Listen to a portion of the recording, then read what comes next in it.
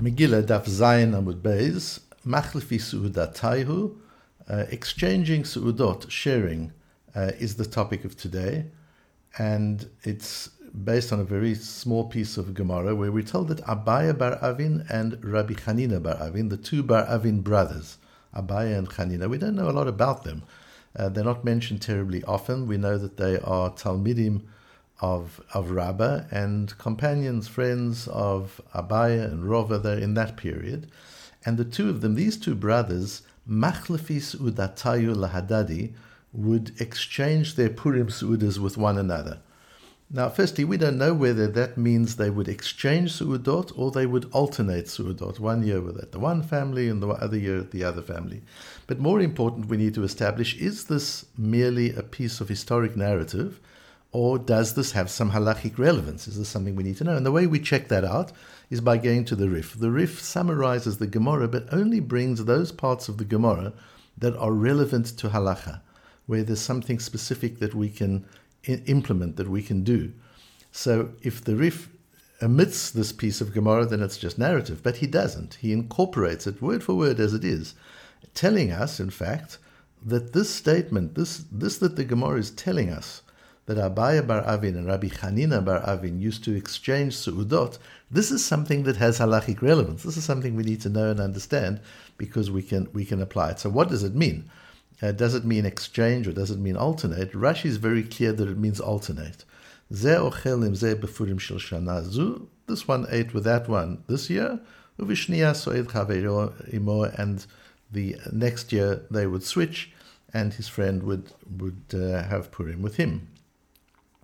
The difficulty with that is raised by the Beis Yosef. Remember, the Beis Yosef is Rabbi Yosef Karo, the author of the Shulchan Aruch, who writes his commentary on the Tur, and in it he says, "V'kashe li al dvarav." I don't really understand Rashi. D'im kein lo hayu mekaymin mishlach manot ish l're'ehu. What about shalach manos? It's all very well that they had the su'uda 1 year in the one house and 1 year in the other house, but what about shalach manos? It doesn't tell us anything about shalach manos. Is this the way they want to observe shalach manos? They've got to send a gift to one another. This surely can't fulfill that requirement, because even if the one who's entertaining is fulfilling the mitzvah, what about the other one who's only going to reciprocate the entertainment the following year? Firstly, I think it's really quite interesting. I think we learn something about reciprocation here. I think that Rashi holds clearly that this is also Mishloach Manot, that he is fulfilling the mitzvah of Mishloach Manot, as we'll see further on. And if we say, but okay, so Abaya bar Avin invites Rabbi Chanina bar Avin. So Rabbi Chanina is the guest, and Abaya is the host. So that year, Abaya bar Avin is certainly fulfilling the mitzvah of Mishloach Manot, that he's having his brother over for the Su'udah. But what about Rabbi Chanina bar Avin? And I would suggest that since there's an understanding that they're going to reciprocate, they're kind of in partnership every year. The fact that the one does it 1 year and the other does it the one would be the same as splitting the bill, kind of. So if two people go out to a restaurant and they split the bill, that's one way of sharing the expense. Another way of sharing the expense is, I'll pay for us both this time, you pay for us both that time, and we're partners in it. And that's what Rashi is telling us, that when people have a reciprocal arrangement, it's not just that when the first one does it, they are the host, and when the other one does it, they are the host. It's that in each situation there's partnership. We're in this together. We're doing this together. That's the power of reciprocation. When reciprocation is part of the deal, when it's understood that there's going to be reciprocation, there's real partnership in every aspect of it. And one has to think of reciprocation that way.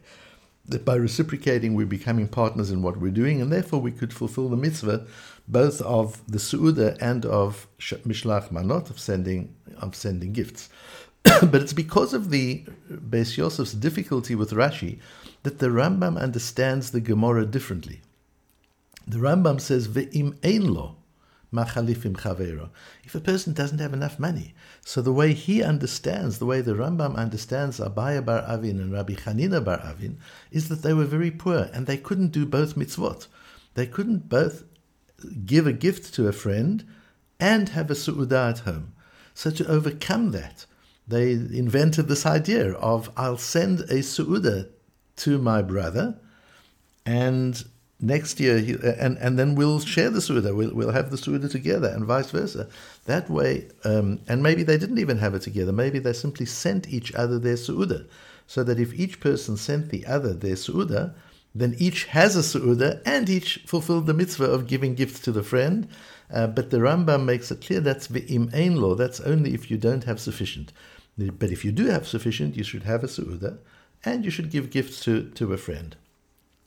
The Tur, however, doesn't mention anything about poverty. He just says yes, the Tur agrees that this isn't the ideal way to do it, but ve'im hechlif su'udato b'shel chaveiro yatsa. But if you did exchange su'udot in that way, then one is yotze, then that's also sufficient. So the Rambam, and it would appear to me the Tur also, are not going as Rashi does, that this is alternating. They're rather going that this is exchanging su'udot. I send you a su'udah, you send me a su'udah. That way we fulfill both mitzvot in one. The Rambam says that's only in a case of poverty. The Tur doesn't mention poverty. But it seems to be a b'di'evet. If you did it that way, it's okay, but that's not the ideal way to do it. The Bach, the important commentary on the Tur, has a very different approach and quite a unique approach. And he goes back to Rashi and he adopts Rashi's approach and says there's something really important in Rashi. What does Rashi say? That they alternated. One year Abaya was with Rabbi Chanina, and one year Rabbi Chanina was with Abaya, and the Beis Yosef said, so how they became the mitzvah of Mishloach Manot? How they became the mitzvah? How do they fulfill that mitzvah of having to send gifts to one another? Says the Bach, they are peturim from that mitzvah. They don't have to fulfill that mitzvah. That's the chidush of this Gemara according to Rashi. Why? Why are they peturim? Why are they freed of the mitzvah of having to give gifts to one another?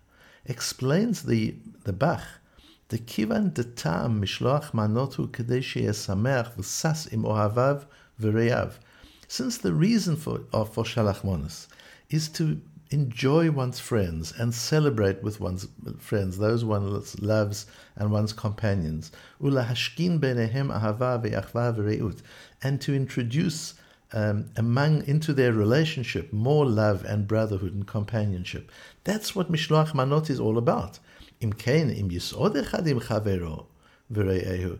And therefore, if somebody has a meal, has their su'udah, together with their dear friends and companions, hareihem b'simcha v'tuv leiv mishteh, they are there at that time, together fulfilling that very requirement of simcha and tuv leiv.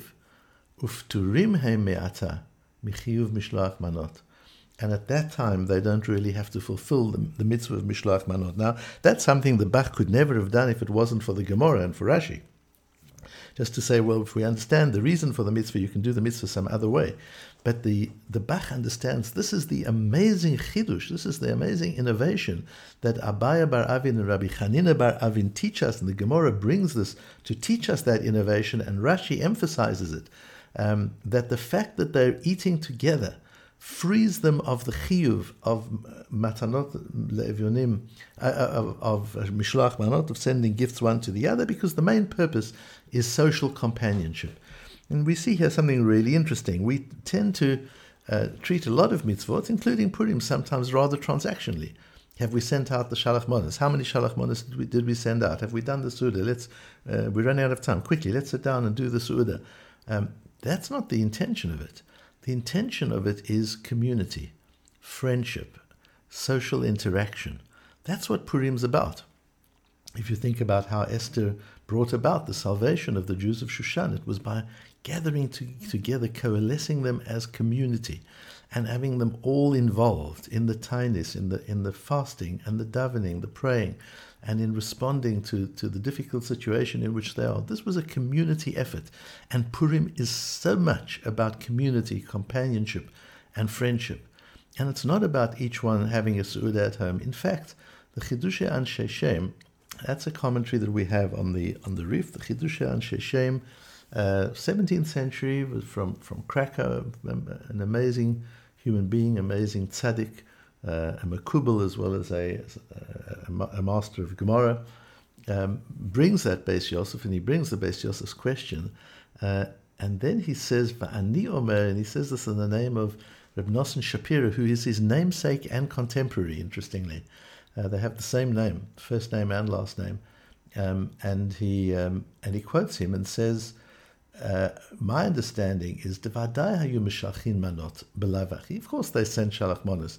This Gemara is not telling us that Abaye bar Avin and Rabbi Chanina bar Avin were having this joint Su'udah as a replacement for shalach manos.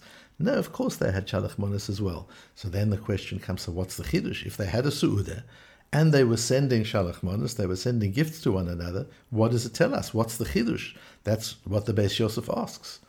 V'ata la'ashminan b'zeh. It's coming to teach us, she'asu kein l'simcha yetera. They did this for extra simcha. K'dei la'arbot b'simcha b'su'udat mereim. To make the su'udah even greater with friendship and companionship. V'lo sheyehei mesameach kol ish ve'ish beveito levado. To teach us that it's not right for each family or each person to have a su'udah at home. The mitzvah is not to eat a meal. The mitzvah is to eat a meal with friends. That's what the Purim Su'udah is.